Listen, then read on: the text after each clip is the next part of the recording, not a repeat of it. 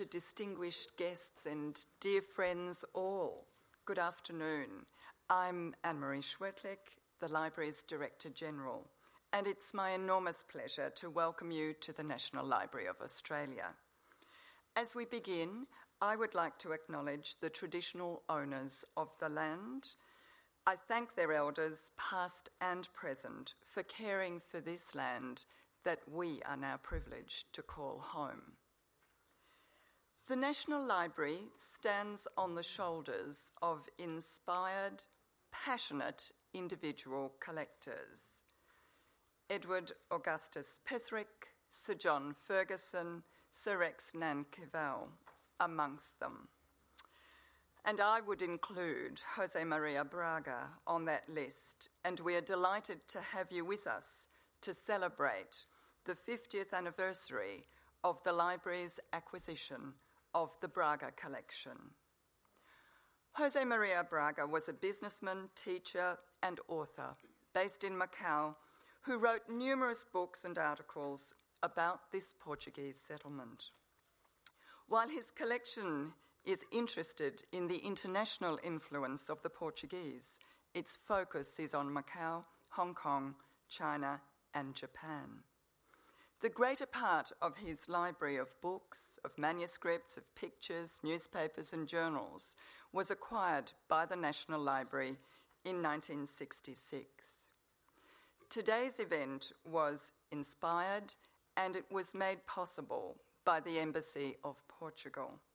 We are grateful to the Embassy and especially to His Excellency, Mr. Paulo Cunha Alves, for his passionate and his practical support over quite a long time in the planning and the presentation of today. And so I would like you to please join me in welcoming the Ambassador to the podium.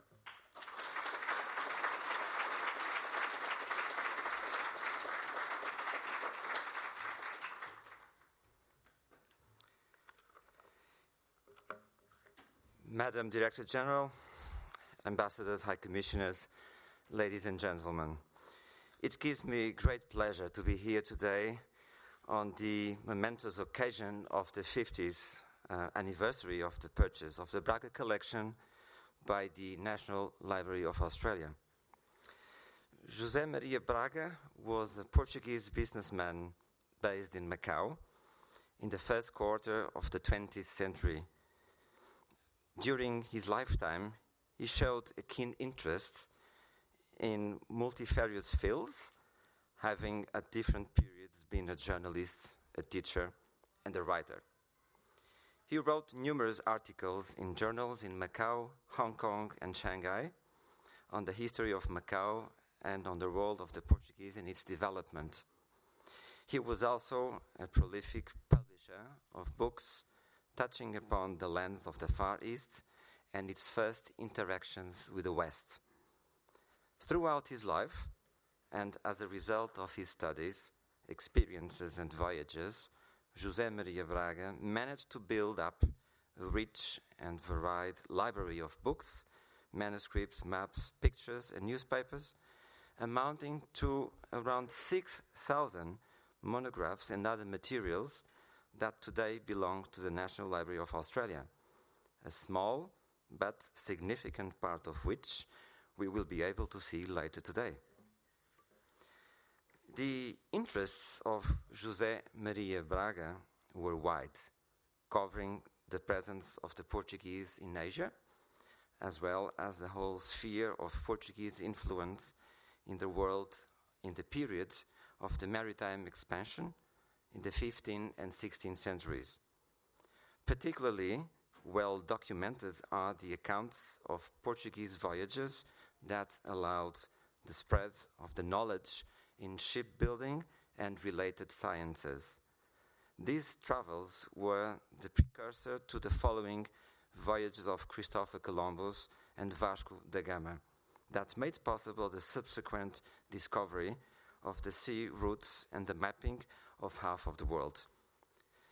The legacy left behind by this extraordinary historian constitutes an invaluable contribution for the mutual knowledge between West and East, and to the field of historical investigation of the Portuguese presence in the Far East, lands united to Portugal from the past, and we hope will continue united to us in the future. Before concluding, I would like to thank the members of the National Library of Australia, the administration, for the close cooperation they extended to the Embassy of Portugal in putting together this showing and this conference. This event would also not have been possible without the precious support of Camões Institute in Lisbon, and last but not least, a special token of appreciation to both lecturers, Jorge Santos Alves and Stuart Braga, for being with us today and enlighten the audience on the subject matter. Allow me now to introduce Professor Jorge Santos Alves, currently Associate Professor at the Faculty of Human Sciences, Catholic University of Portugal in Lisbon, and coordinator of the Consortium of Asian Studies. He is a senior researcher at the Center for the Study of Communication and Culture since 2006, visiting fellow at the University of Macau. Professor Santos Alves is also Vice President of the Portuguese-Indonesian Association for Friendship and Cooperation. His interests, as far as teaching and research are concerned, are mainly focused on Asian studies, namely the history of the Southeast Asia in the pre-colonial period, the history of China and Macau, as well as Portuguese-Chinese relations. More recently, his academic endeavors have taken him towards the study of Islamic networks in the Indian Ocean in the 17th century. Ladies and gentlemen, thank you very much for your attention, and please welcome Professor Jorge Santos Alves.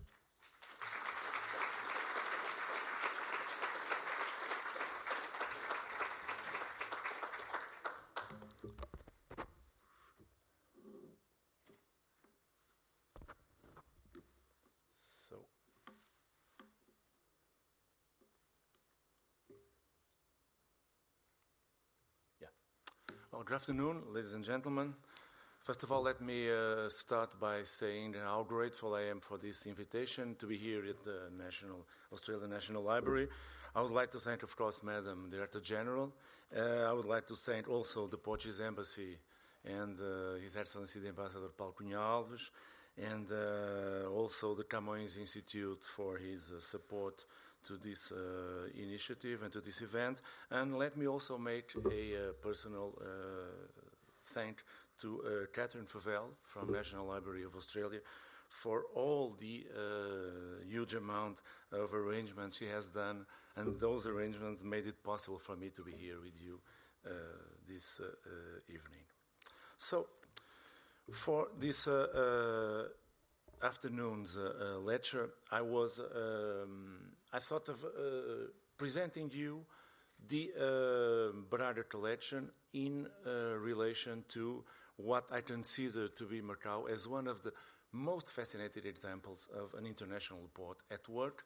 And I should say an international port, but a different international port. Because in Asia, from 16th, 17th, 18th, 19th centuries, we see a lot of ports everywhere in Southeast Asia, in the South China Sea, everywhere. But in fact, Macau had some identities and some uniqueness that needs to be stressed. And that's something that I would like you to follow me for the next 45 minutes in order to see how intelligence gathering was absolutely decisive. And it is, by the way, still also today, absolutely decisive for the survival of Macau as I used to say, an Eurasian project of international port. And it is very clearly shown in the Braga collection that we have here in the National Library of Australia. So let us start by making a short summary of what is expecting you for the next 45 minutes. First of all, I will present you a very briefly, very general presentation of the Portuguese in Asia, the Portuguese presence in Asia, by stressing the two patterns that in fact divide this presence. The first one is what I call the empire. Let's use other words, the official presence in Asia. And the second one, I copy the expression that is authored by my colleague, my American colleague, George Winius, is the shadow empire. That means the private, the non-official initiative of the Portuguese presence in Asia. This ranges between the 16th and the 19th century, by the way, let me remind you this. The second point will be on Macau, an international port at work. The third one will be on Macau and intelligence gathering. The fourth one will be on, finally, the Braga collection in the National Library of Australia, and then back to Macau at work. And some final remarks just to leave you with 4 or 5 main topics of my lecture. I would like you also to, and I give you 10 seconds, not more than that, just to remind you the geography of Asia, because, I mean, it's something incredibly difficult for us everywhere, anywhere we are in the world, to have the whole map of Asia in our mind, in our mindset. And in fact, as you can see, basically the Portuguese presence in Asia ranged, as the ambassador was saying a few minutes ago, from the whole of the Indian Ocean to the China Sea and the Japan archipelago. But in fact, it started a little bit further west. And it started in the east coast of Africa, what we usually call the Swahili coast. But because in fact it's so much, it has so much of Asian element in this region and so many cultural, religious, political, economical contexts that when we go to the east coast of Africa, somehow we feel that we are already, there is a kind of an Asian taste, of Asian flavor everywhere in this part of the world. So the Portuguese presence that we are going to listen in the next 45 minutes, it's absolutely overwhelming in terms of geographical context. 10 seconds are over. Now, let's to try to simplify, and I hope that I will not oversimplify, but in any case, let's start by analyzing very briefly the two patterns of the Portuguese expansion that I mentioned to you minutes ago. So, when we look at the Portuguese presence in Asia in between the 16th and the 19th century, what we do have, in fact, it's on one hand the empire or the official enterprise, and on the other hand, we have the shadow empire. And I mean by shadow empire, the private, mainly, and as I would say, growingly Eurasian enterprise. And I say Eurasian from the point of view that, in fact, up till the mid-16th century, what we have, it's basically Portuguese people coming from Portugal. But after the mid of the 16th century, you see a growing number of people that claim themselves to be Portuguese, but in fact they are sons of Portuguese men and of their marriages or unions with Asian women. Chinese, Japanese, Malay, Indian, Javanese, everywhere in Asia. And so, in fact, this group, that, by the way, will be extremely present in Macau, it's absolutely decisive for the survival of this shadow empire. And there is, also to make things a little bit more clear, a kind of a geographical frontier between these two patterns of the Portuguese presence in Asia. And once again, you have the map in there. This frontier is more or less the Cape Comorin, which is the further south tip of the Indian subcontinent, more or less in between the Maldives and Sri Lanka. And in fact, when we look west, we see the Portuguese crown, the Portuguese fleets, we see the Portuguese fortresses, we see the Portuguese factories, but all of them belonging to the King of Portugal. Or, for that short period in which there were two crowns and one king, the King of Spain, 1580, 1640. In fact, this is if you see, this is the set, this is the scenario for the Portuguese official presence in Asia. When we look east of the Cape Comorin, in fact, this is truly the scenario, the geographical scenario for this shadow empire of private, of Eurasian enterprises. Let's see a little bit with more detail the first pattern, the imperial pattern of the Portuguese presence in Asia. Of course, the representation of the Portuguese king in Asia is the Estado de Índia. In free translation, the State of India. We have a governor or a viceroy, depending on the king's choice, that is settled in Goa, and he is, in fact, the head, the representative of the King of Portugal. And Goa was settled as a capital in 1510, and then we have several other important positions from the King of Portugal, ranging in between the Persian Gulf, Ormuz, in 1508, Malacca, 1511, and Cochin, 1503. I would like to stress Malacca, because Malacca is extremely important for several reasons. Malacca, it's not only the key of the Malacca Straits, which is, by the way, even in our days, an extremely important highway for the maritime connections between the Asian world and Asia and the rest of the world. But in this period of the early 16th century, Malacca was truly, I was going to say the window, but in fact, it's not the window, it's not the door, it's a gate to the Chinese market. And so everyone who wants to trade with China, of course afterwards with Japan, will have to go through Malacca. And so that means that when the Portuguese conquered Malacca in 1511, in fact, they got immediately access to the Chinese markets. And China was, no doubt about it, the major market that one could hope to have and to find in already in these days in the Asian context. And if you ask me to choose a book that could somehow represent this official vision of the Portuguese expansion, of this empire, of the Estado de Índia, of the King of Portugal, of course, that book would have to be the most famous Lusíadas, the Lusíadas, written, as you all know, for sure, by the immortal Portuguese poet Luís de Camões. On the other hand, if you look at the second pattern of the Portuguese expansion, this so-called Shadow Empire, once again I remind his name, George Winnis, an amazing American historian of the Portuguese presence in Asia. We see several in that area. The map is no longer here. Let me go back to the map once again. All that area of the Bay of Bengal, of the Malay and Indonesian archipelago, the South China Sea, we see a lot of Portuguese settlements. In Urli, in Nagapatan, in Makassar, in Sulawesi, nowadays Indonesia, in Nagasaki, in Japan, although Nagasaki with a twist, because this Shadow Empire has different features, and the case of Nagasaki is extremely interesting, because for the first time in history, Japanese daimyo, a Japanese warlord, gave Nagasaki, the leasing of the port of Nagasaki to the Society of Jesus.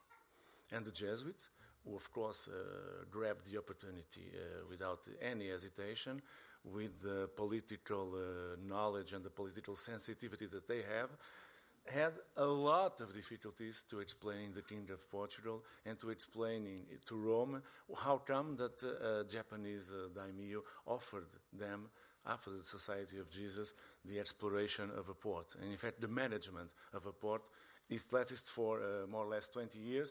But once again, it's a very interesting case. But one way or the other, Urli, Nagapatinan, Makassar, Nagasaki lasted for 20, 30, 50, 100 years at the most. But the case of Macau was absolutely different from all the others. And so the Portuguese settled more or less around 1555, 1557. The dates are not completely clear up until now. And if you ask me to look for a book that could somehow show all this, how the Shadow Empire worked, how this Portuguese presence, growingly Eurasian presence in Asia, could be described, could be analyzed, could be, in a way, it's a kind of an instant picture of what was going on with the Portuguese and with this Shadow Empire. By the mid-16th century, of course, that book would have to be the Travels of Fernão Mendes Pinto. And nowadays we know, fortunately, because until, let's say, 10 years ago, we always thought, and it was always said, that the book by Fernão Mendes Pinto was an amount of lies and fantasies and so on. But nowadays we know that the Travels of Fernão Mendes Pinto, after all, it's not only extremely important to study, to analyze, to understand the Shadow Empire, but it's most significantly important to understand Asian history by the mid-16th century. The insight that Fernão Mendes Pinto presented to us, and I'm telling you this with the absolutely certainty that a group of, let's say, 40 international scholars have run through the whole text and have nowadays discovered that more or less between 80 and 85% of what's in the book is absolutely sure and correct from the historical, the geographical, the economical, the political, the religious point of view. So this Peregrinação is the travels in a free translation of Fernão Mendes Pinto is, of course, an amazing book that is perhaps the best one that we could show as an example for kind of an X-ray of this Shadow Empire by the mid-16th century. So let's take the example of Macau. That's, in fact, what brings us here this afternoon. And let's move on to the second topic of my lecture, Macau, an international port at work. And the Portuguese, let me remind you that the Portuguese settled around 1555, 1557. One of the things that has changed in the last years in Portuguese historiography, allow me this footnote, is the fact that until, let's say, the late 1990s, Portuguese historians used to work all by themselves. And all of a sudden, by the end of the 1990s, the Portuguese historians do, in fact, work together with, for instance, Chinese historians, Japanese historians, Asian historians, and that allowed us to have access to local sources.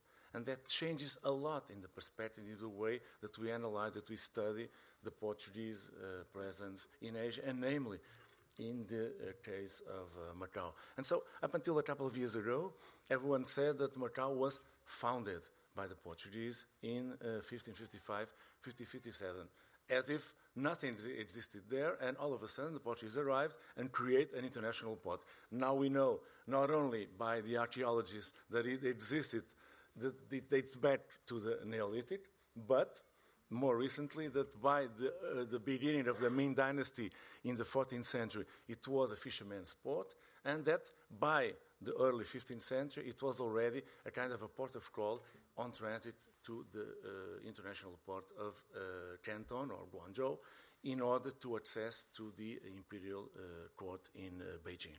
So, in fact, what the Portuguese did was to follow the steps of Asian traders that was going to do trade in China. And in fact, they followed specifically, and now we know their names, thanks to the Chinese colleagues, the overseas Chinese that were trading, that were settled in Southeast Asia, and all of a sudden were interested in trading with the Portuguese, and so they bring them to Macau. And so since the very beginning, Macau is let's say, a Sino-Portuguese project, broadly speaking, an Eurasian project, because it deals with Indians, with Javanese, with Malays, with Arabs, with Chinese, and basically Chinese and Portuguese, and basically overseas Chinese. One of the interesting things of Macau is that up 1846, and I will explain you later on why this year appears in the PowerPoint, Macau enjoyed an enormous amount of political and administrative autonomy.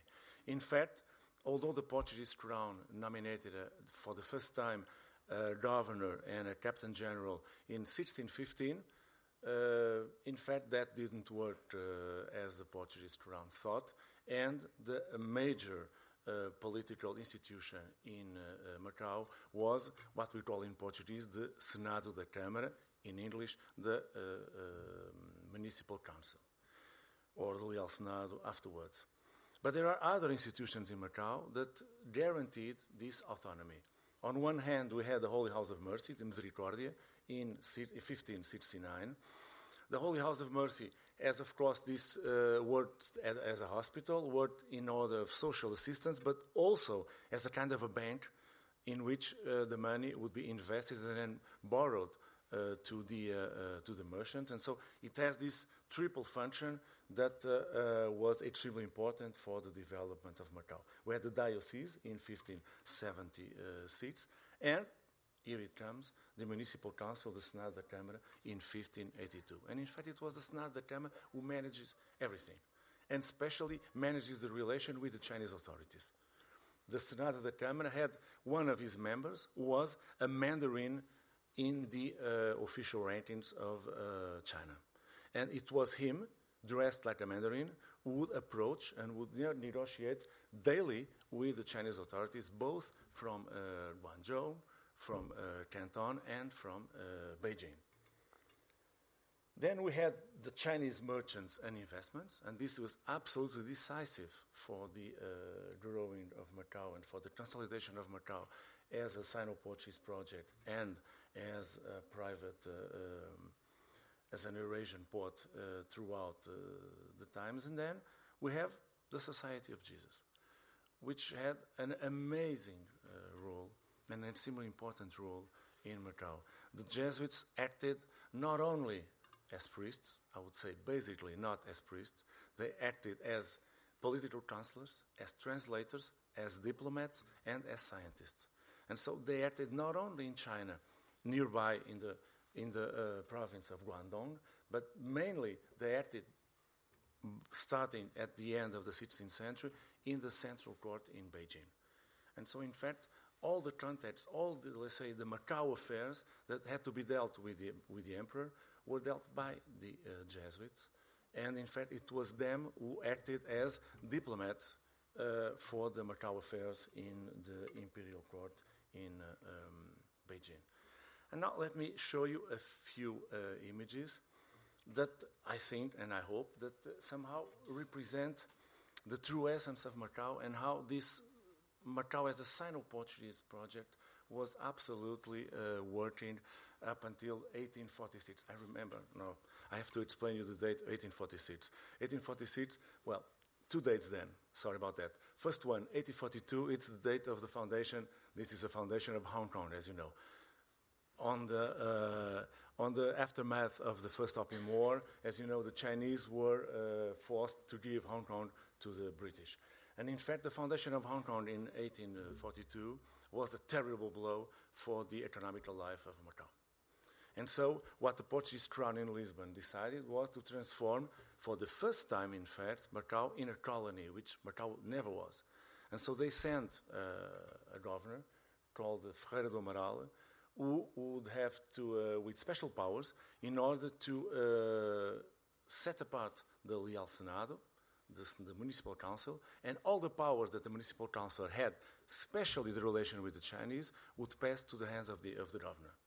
And so that was, by the way, a totally missed opportunity because Ferreira do Amaral ended up dead, killed, 3 years later on, in 1849. He was beheaded by some Chinese because there was a lot of conflicts in the frontier and so on. And so things did not work. And when Ferreira do Amaral died, in fact, Macau returned to the old way of dealing with the Chinese. And once again, all the powers were held to the municipal council's hands. So I will now close this footnote just to explain you the date of 1846. But generally speaking, the idea, these three images, is to show you. This one is from the view of Macau from the late 17th century. Something that was in it's an image that it's a piece that it's in a private collection in Lisbon. No one has ever seen it until a couple of years ago, and all of a sudden, I was discussing this yesterday with the ambassador. This is some of the treasures we can find still in Portuguese private collections. And this view of Macau that I used in an exhibition that I commissioned a couple of years ago in Lisbon shows something of a city that has that special atmosphere of half Chinese in architecture, half European. The second image that I would like to show is a Sino-Portuguese map of the Macau Peninsula made in 1678. And this image, this map of Macau was to be offered to Kangxi Emperor by a diplomatic mission sent from Macau. And the general idea was to say, okay, Your Highness, don't worry, because Macau is such a small thing, a few houses and nothing less, nothing more than that. So don't worry about Macau because it can be managed, no problem. And it's, by the way, we have a Chinese fortress very near to the borders, and so don't worry. So this is a construction if you want to use the word, but I mean, it's an amazing construction. And in fact, this diplomatic mission of Macau had two other important features. The first one was that it brought a fate letter by the King of Portugal to the Chinese Emperor. Together with the Jesuits, they faked the letter, they forged the letter, so it was a fate letter. And the second thing is that due to the intelligence gathering of the Jesuits, the Municipal Council of Macau knew that the emperor and the young princes would love to see an African lion. And so they ordered to buy a lion in Mozambique, and they shipped it from Mozambique to Goa, from Goa to Macau, and then the lion was together with the diplomatic mission of Macau up until Beijing. And the lion arrived still alive, in bad shape, I think, but still alive. And the emperor was absolutely smashed and overwhelmed when he saw the lion. And so with a fate letter, with let's say a fate map, and the lion, the major topics that this diplomatic mission of Macau had in mind, the agenda was a tremendous success for Macau. And finally, the building of the Senado da Câmara in the mid-18th century. So when one looked at it, it would be like a kind of a Mandarin's house or something like that. So we are, in fact, truly in a Sino-Portuguese, in a Eurasian city, at least up until the mid or the end of the 18th century. Now, just for you to have an idea of what was, how difficult it was to work for the survival of this Eurasian International Port of Macau. In fact, everything was related to the maritime trade of Macau, and all of a sudden, Macau had to do diplomacy. Nowadays we use the word economic diplomacy, but in fact that's what Macau had done for some centuries with lots of success, by the way, in Southeast Asia, with Portugal, with China, with Japan, and the four cycles of, roughly speaking, of the Macanese economy, which in fact one was the Southeast Asian cycle up until the mid-16th century. The second one, the Japanese cycle, basically on raw silk, Chinese raw silk to the Japanese market, and bringing silver into China up until the mid-17th century. Then again, back to basics, the second Southeast Asian cycle up until the late 18th century, and finally the opium cycle. So, as you can see, to manage all this, to play in several, it's like to play chess in several, playing sets, yeah. In fact, so it's absolutely amazing and puzzling how the Senado da Câmara could do such political and economical diplomacy in so many political and geographical scenarios. And for this, that's the third topic of my lecture. Of course, intelligence gathering was absolutely essential for the survival of Macau. And once again, it was the Municipal Council who ran the show and who was responsible for managing the political and economic diplomacy of Macau. First of all, with China, Guangzhou on the provincial level and Beijing on the imperial level. Lisbon, of course, Portugal, Lisbon, Madrid, in between 1580 and 1640, and Goa also, because the viceroy or the governor in Goa was the representative of the King of Portugal, so it has to be dealt with also again. And I forgot to put here, I could also put Rio de Janeiro, because as you know, in 1808, due to the Napoleonic Wars, the court of Portugal had to move to Brazil.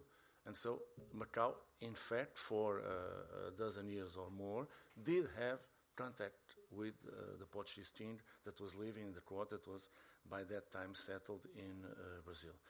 They also had to have contacts with Spanish Manila, of course, with the Japanese daimyo and shogunate, with Southeast Asian kingdoms and sultanates. So we are talking about the old Hindu, Buddhist-based kingdoms of Southeast Asia, especially in mainland Southeast Asia. But we are talking about a wide range of Islamic states in insular Southeast Asia.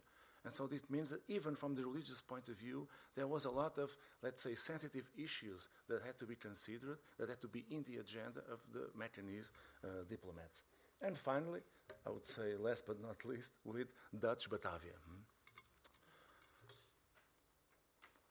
So Macau, well, the Municipal Council of Macau, in fact, to manage all this parallel diplomacy, relied, first of all, on the interpreters.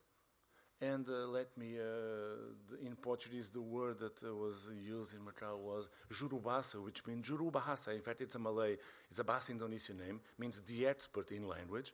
And after 1620, the Municipal Council felt the need to create a kind of a school of translators and interpreters. And so, in fact, there was some kind of technical formation in languages done by these translators, and most of them were Chinese, Macau-born or Cantonese, and they were considered by the Municipal Council our eyes and ears in Asia.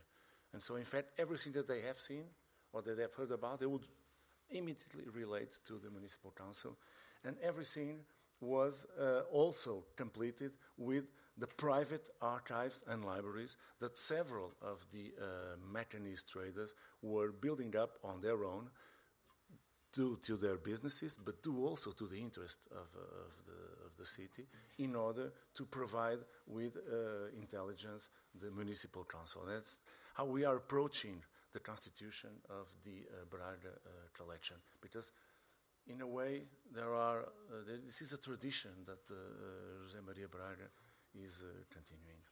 So the Municipal Council had an archive and a library. And there was also, of course, the Jesuit, let's say, University of St. Paul, created in 1595. So as you see, there is a whole system. There is an whole organization that was created, that was maintained by the Municipal Council in order to keep his political and economic diplomacy running in all those scenarios that I have shown to you in the previous topic. So let's step a little bit further closer to the Braga collection, and just to rest your souls, we only have 3 slides left, and so don't be too worried, because I'll have 4 or 5 minutes. And Marie, don't be worried, because I will stick to my 45 to 15 minutes. And let's take a look at 2 examples, and one of them is a very important example, as you will see in a minute, of what was going on in the 2 cases, let's say 2 case studies of private and archives and libraries from Macau traders, that in fact, in one moment or the other of their lives, belonged to the Municipal Council. And so, in fact, there was a kind of an endogamic system. And the families were more or less the same families that were running the Senado da Câmara, the Municipal Council. And let me give you 2 examples. One is Gamboa, the other one is Vicente Rosa. Gamboa is a Portuguese-born trader. He went to Macau in the 70s or something like that. But Antonio Vicente Rosa is important not only because he's a Metternich. Actually, he's 3rd generation of Macau traders. And he has, in fact, family ties with the Braga family. So this is important because there is a Braga family connection. Antonio Vicente Rosa is an amazing character. He is someone, I would say, absolutely amazing from several points of views, because he managed to be nominated, chosen, I don't know what word should I use, by several kings of Asia, from mainland Southeast Asia up until insular Southeast Asia, to be nominated as minister, as a high-ranking official, and so on. And when there was Christmas mass or something in Macau, he wear the suits, the official apparel of Siam or Vietnam. So he is an absolutely amazing character. Both of them, António José Gamboa and Vicente Rosa, had their own private archives and libraries. I will show you a few examples from the Vicente Rosa private. Now it's public, but before it was private archive.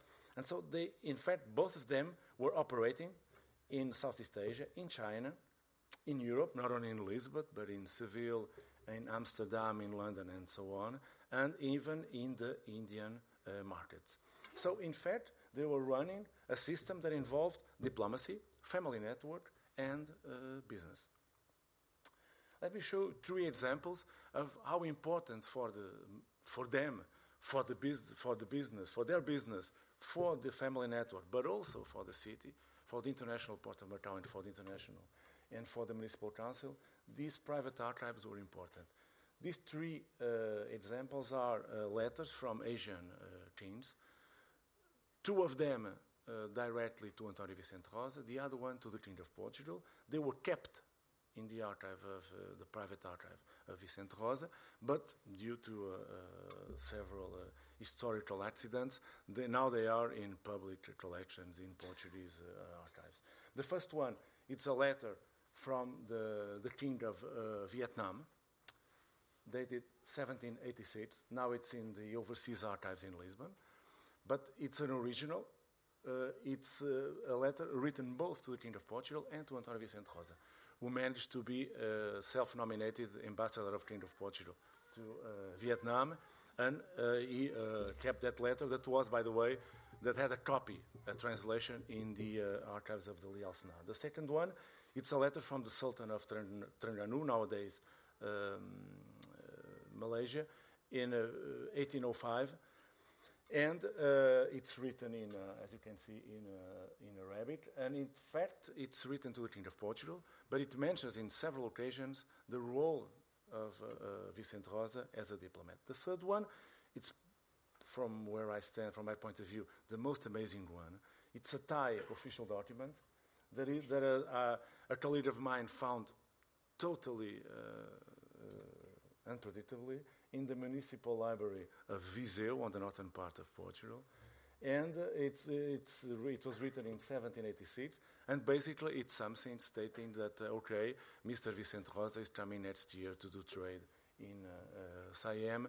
He will pay a little bit less of the customs duty due to his service to the King of Siam. But he managed to do a Portuguese translation where it says, no, Mr. Vicente Rosa was nominated second Prime Minister by the King of Siam, and so presenting himself in the eyes of the King of Portugal as someone extremely important. So you can see that the problem with translation is also something that, well, could lead us to another lecture. Well, let's move on. So fortunately, we do have these 3 documents because Vicente Rosa was willing to do for his own service, for the business sake, and for the interests of the city of Macau, his own private archive.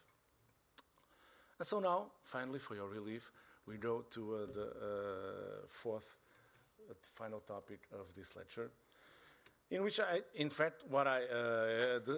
that's basically a simple point. So back to Macau at Work, it's to show that Jack Braga, in fact, followed a multi-secular tradition in order to constitute not only a library, but also a private archive. And we now all can benefit from it.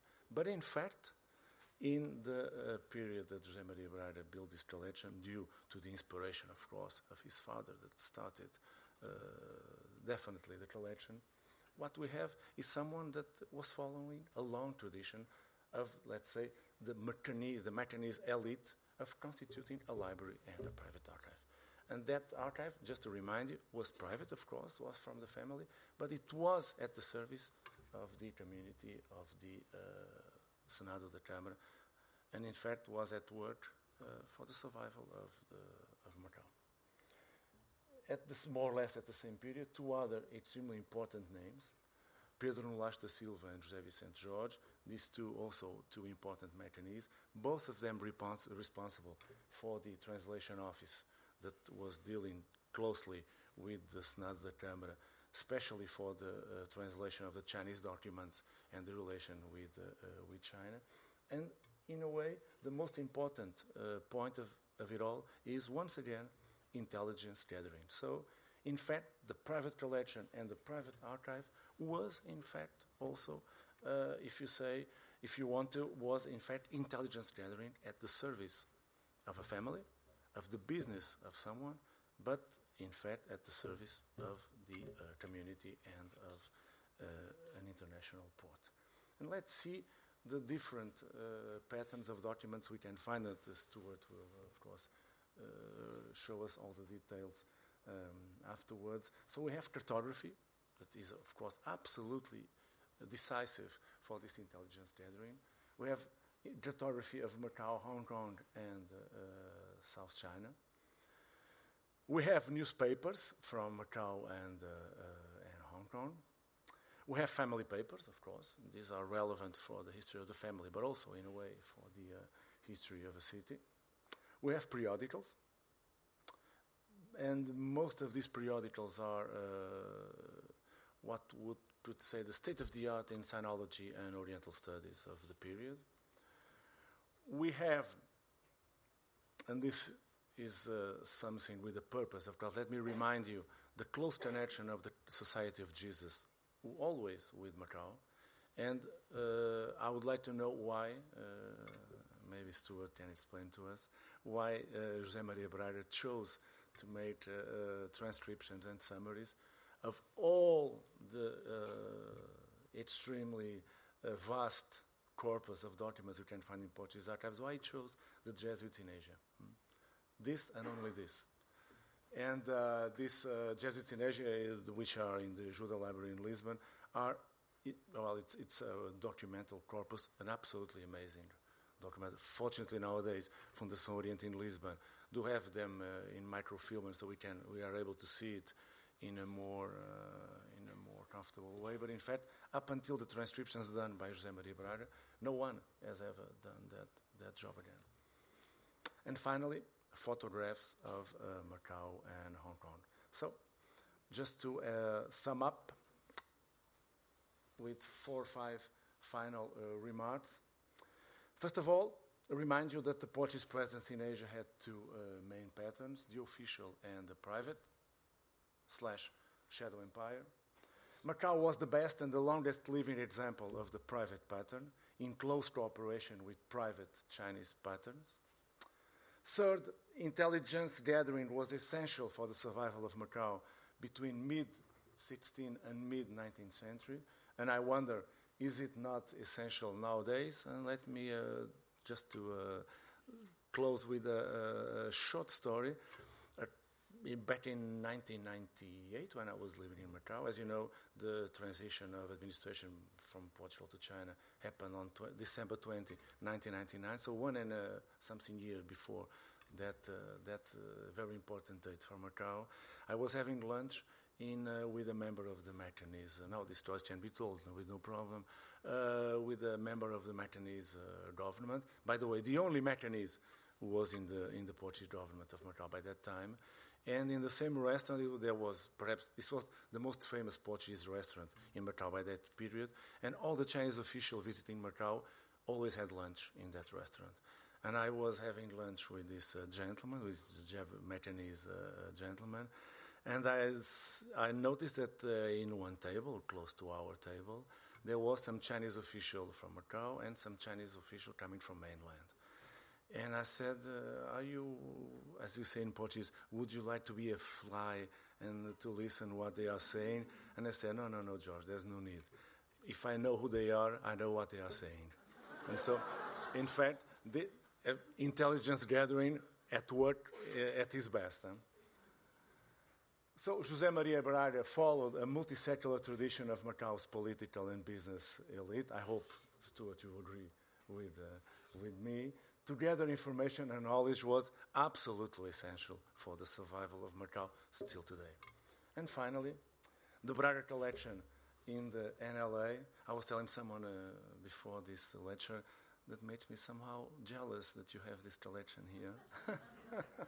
is an extraordinary, perhaps the last one done by the Macanese member of the elite of Macau, case study of intelligence gathering in Macau as an international port and a global city. Thank you to you all. Thank you so much.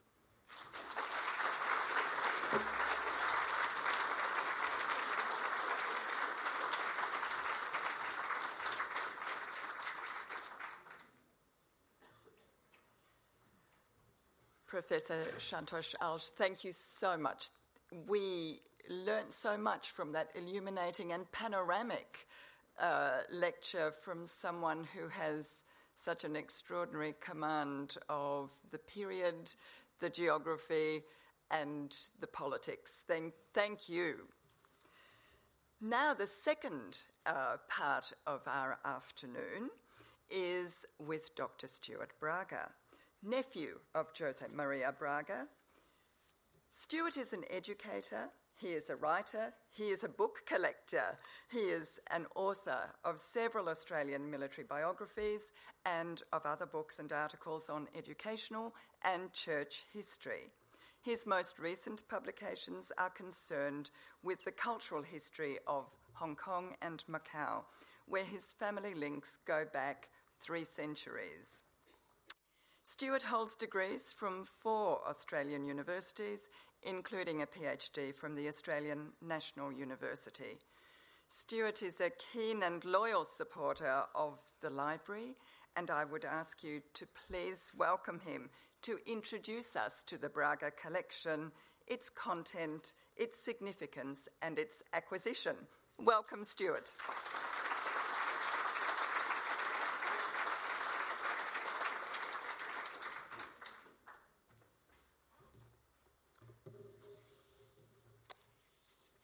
Well, Your Excellency, Paulo Cunha Alves, Ambassador of the Portuguese Republic, Mrs. Filomena Cunha Alves, Anne-Marie Schwertlich, the Director General of the National Library, Professor Jorge Santos Alves, ladies and gentlemen. Thank you, Anne-Marie, for your kind words of introduction. The most important thing you said is that I'm a keen and loyal supporter of the National Library, and very proud to be so. Where would we be without the National Library of Australia? What a vast and boundless treasure this is, not just to the nation and to the world, but to each and every individual user. Will it work?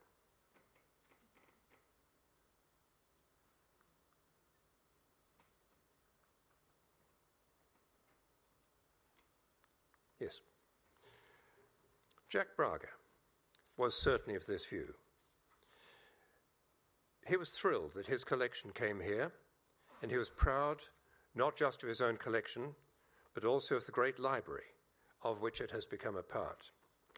Jack, Uncle Jack, was 39 when this picture was drawn in 1936. 39 is a good age for a book collector. You have a settled view of what you want to achieve in your field, and you have many years collecting ahead of you. I have been 39 for several decades, and I plan to continue to be 39.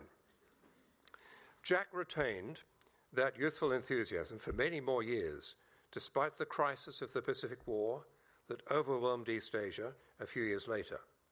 It stopped his acquisition of books completely for at least 5 years, but it opened a new and important field, the acquisition of everything he could lay his hands on that documented the refugee crisis in Macau, whose population had grown from about 150,000 to 500,000. Think of that overwhelming figure. And as far as he could, he also collected material relating to Hong Kong under Japanese occupation. He faced other great challenges during the war: how to care for his aged parents and 8 siblings who arrived in Macau from Hong Kong in several stages from 1942 to 1943, destitute and ill. How could he assist the war effort as a British agent? I don't know, because his files were closed for 50 years until 2017. They're available in exactly 100 days' time. The 1st of January 2017, but the library is closed that day. How could he educate his 7 children at a time when opportunities had ceased altogether, and in a culture that discouraged girls' education beyond elementary level? His eldest daughter, Carol, who lives now in San Francisco, had this to say about her father: I have him to thank for his encouragement as I grew up. I was liberated, and I didn't know it.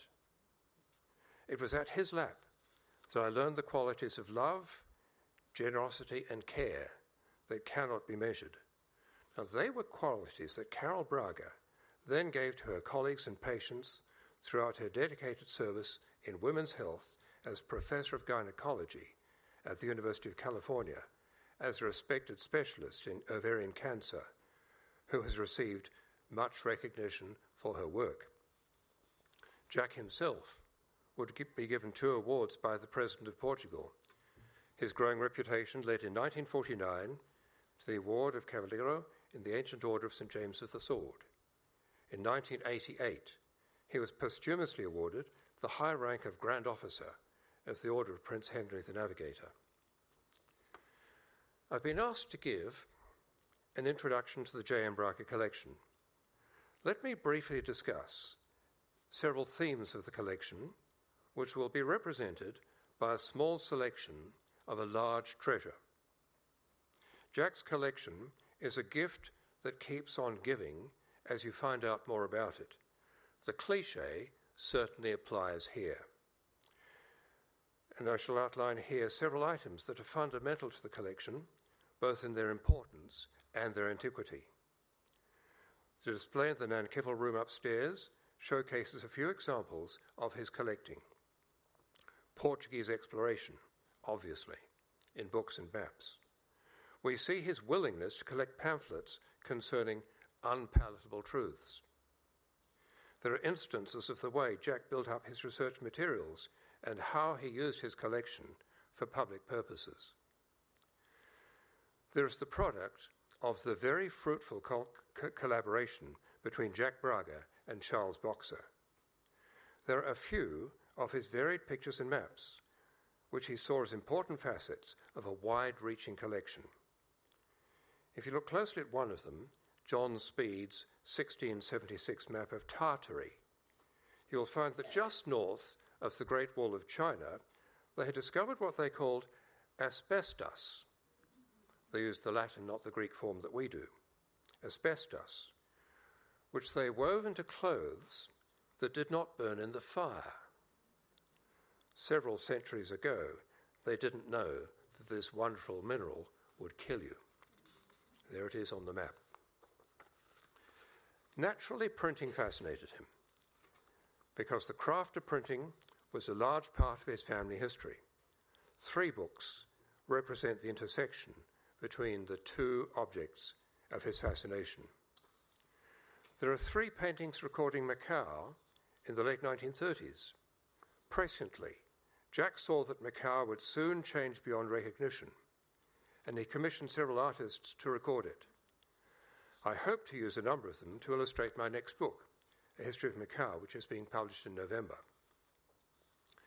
There are 2 pictures that might best be called propaganda posters, drawn to accompany talks that Jack gave to schools and community groups in the late 30s and early 40s. They were drawn by a German aristocrat, Baron von Reichenau, described by Jack simply as a German refugee and possibly related to a field marshal in the Reichswehr. The last 2 items are also from World War II. They are newspapers published in Hong Kong and Macau in 1945, examples of a rich but little-known part of the collection. In the Nankival room, there will be notes accompanying the exhibits, which will explain their significance, including the major and important pictures and books, as well as the easily overlooked smallest item, a little lapel badge with a circular Union Jack on it, and also the drawings by the intriguing Baron von Reichenau, who seems to have chosen Macau as the ideal place to hide in bad times. Now, in this introduction, I cannot cover all of it. However, I shall discuss 4 items that are fundamental both in their antiquity and in their importance. The first is the ordinal of the Divine Office of the Order of Cistercians, the monastery of Santa Maria de Albacasa. This is the bedrock of the J. M. Braga collection. It comes from the Alcobaça monastery, one of the great buildings of medieval Europe. Begun in the 12th century, it remains, I'm told, the largest church in Portugal. Vast, simple to the point of austerity in its architecture, and breathtakingly beautiful. It is on the World Heritage Register. If you're ever in Portugal, do not fail to visit it. It was built by the Cistercian order, very strict in its discipline, at first adhering steadfastly to the rule of St. Benedict. Later, the monastery grew slack over the centuries. Next to the church is a huge kitchen. The monks did rather well. By the late 18th century, the monks had come to live too well, and the early simplicity and austerity were compromised, and the monks were finally swept away in an anti-clerical reaction. Why did Jack collect this priceless manuscript from the early 15th century? The monastery was founded by Afonso, the first king of Portugal, in 1153, and it was closely linked to the monarchy from then on. The library at Alcobaça was one of the largest Portuguese medieval libraries, probably included this book, which contains the ordinal, the daily services observed by the monks when the monastery was at the height of its influence. More directly, the great thrust of Portuguese exploration in the 15th century had as one of its main springs not only royal patronage, the patroado, but also a strong missionary zeal, the direct product of several centuries of the Reconquista, the Reconquest, when the king and the church strove together against the Moors. How did Jack acquire it? Unfortunately, he did not keep acquisition files. He didn't want his wife to know how much money he spent on books.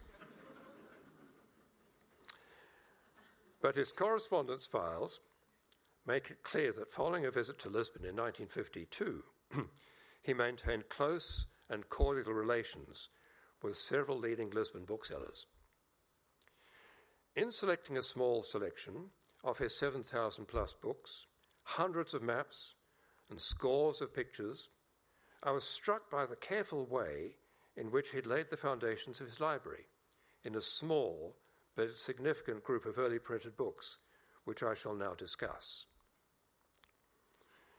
Jack chose these books with great care as foundation books.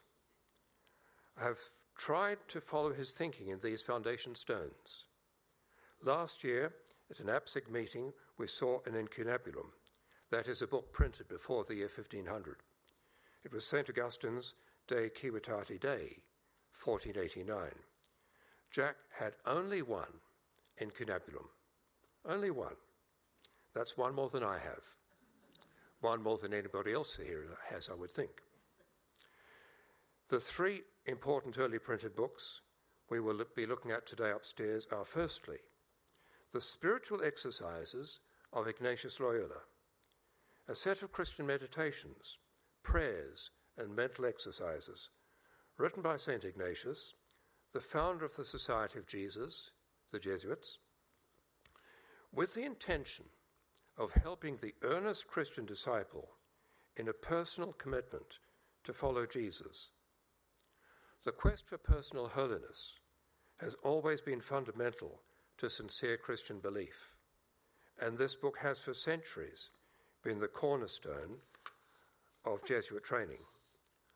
Why did Jack collect it? Because the Jesuits, as we have heard, were present in Macau almost from the beginning. Macau was the base for their work throughout East Asia.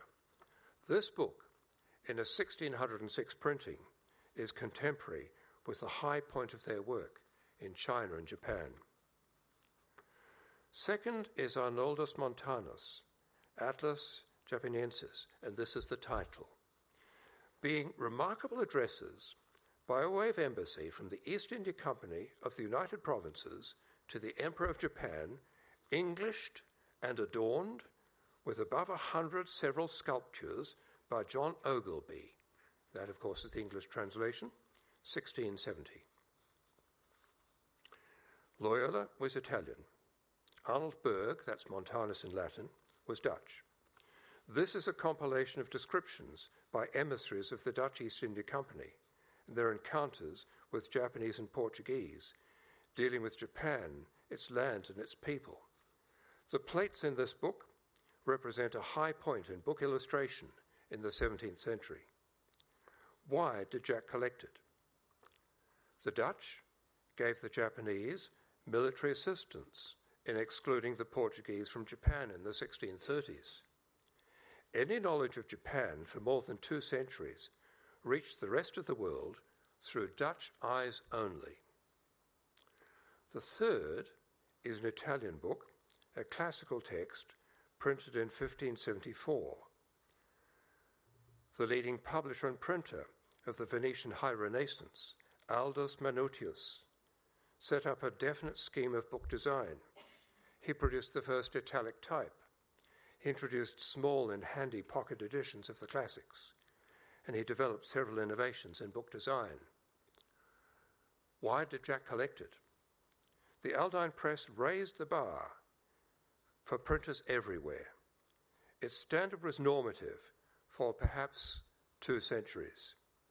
Jack had a keen interest in the history of printing, and he wrote an important paper on Western printing in the Far East from 1565 to 1836.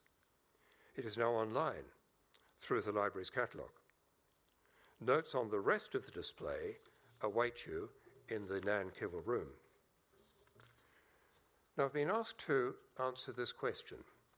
Why did the J.M. Braga collection come to Australia? As this is the 50th anniversary of the acquisition of the library, it seems appropriate to answer that question if I can. For some years it seemed that it would always be in Hong Kong. As a small boy, I was allowed just once to enter Jack's library. It occupied more than a dozen large bookcases in a big room that was equipped with one of the very few domestic dehumidifiers then in Hong Kong. The room felt cold. I'd never been in an air-conditioned room. I remember the huge bookcases towering over my head. And I realized from this picture that they weren't so tall after all, because I was then only about 4 feet high. Jack's best years were the 2 decades after World War II. Although he and his family had experienced severe privations in Macau like most others, Jack never lost his vigour and strong community spirit.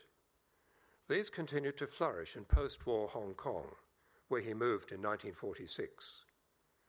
For the next 20 years, he lived and worked there, running Braga and Company, an import-export business, though his friend Geoffrey Bonsall, deputy librarian of Hong Kong University, whimsically suggested that his book collection was really his business, absorbing most of his time and interest, while the business was his hobby, to which he gave whatever little time was left.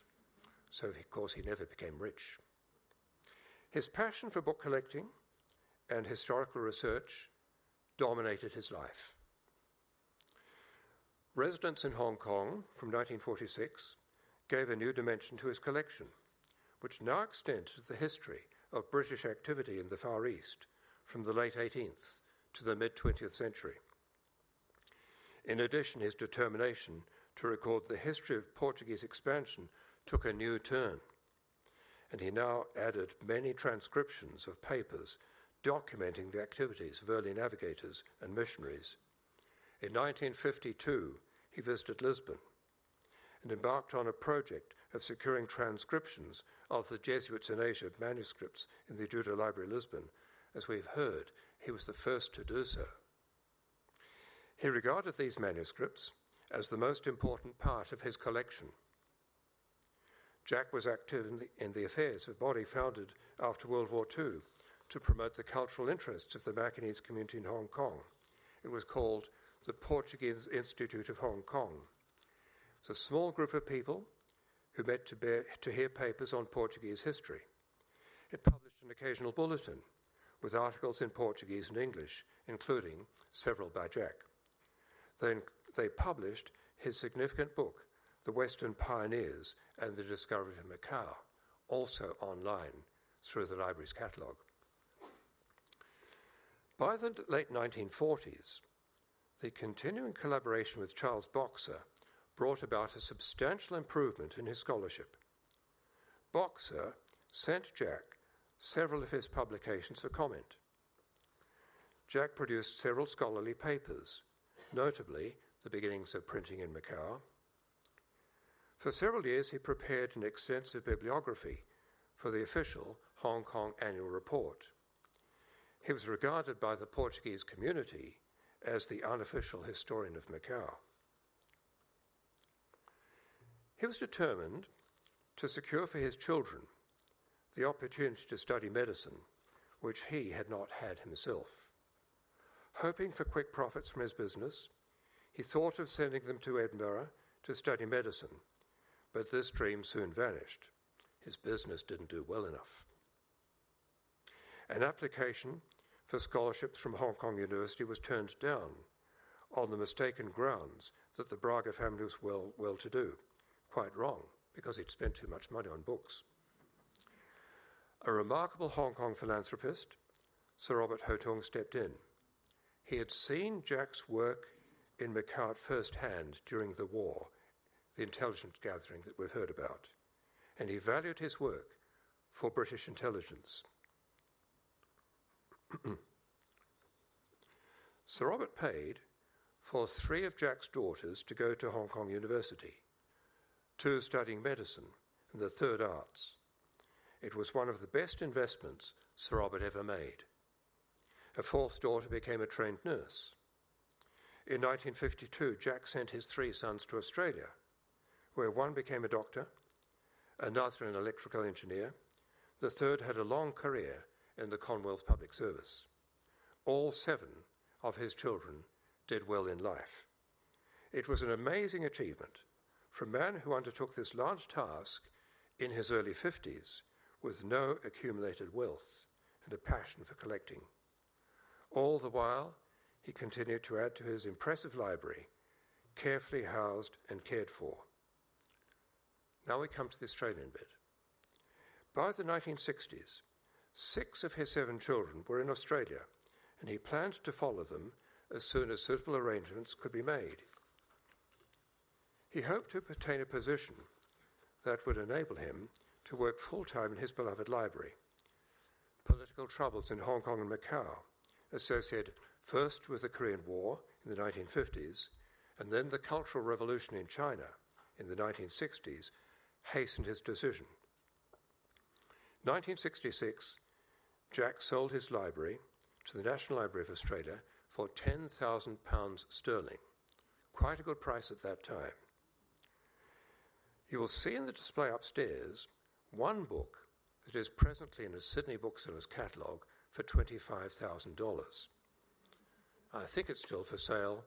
You can get it tomorrow morning.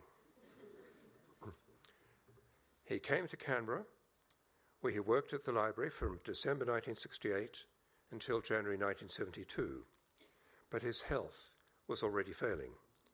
He set himself the task of translating into English Bishop Gouvier's Asia Estrema, the most important of the Jesuits in Asia manuscripts, hoping that it might be published by the library, but he was able to finish only 3 of the 6 books.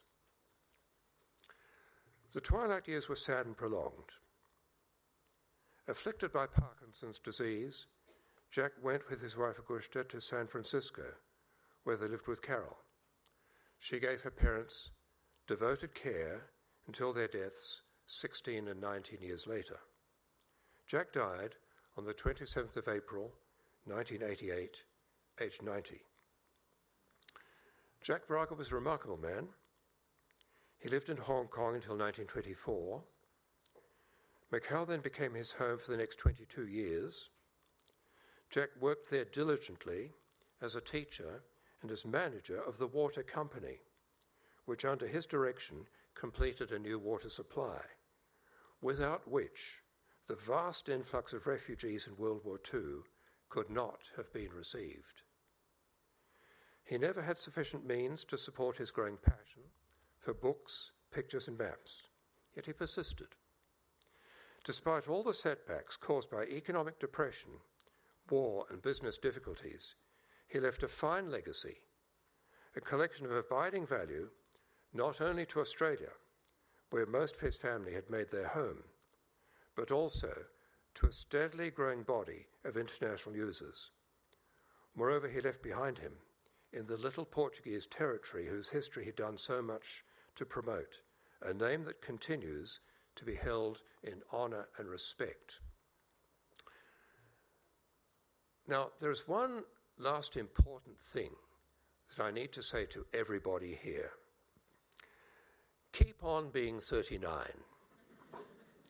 Keep on buying books. Book collecting is a civic duty, and you were very pleased to hear that Philomena has a new book being published next week after 8 years of research. It's going to be worth buying.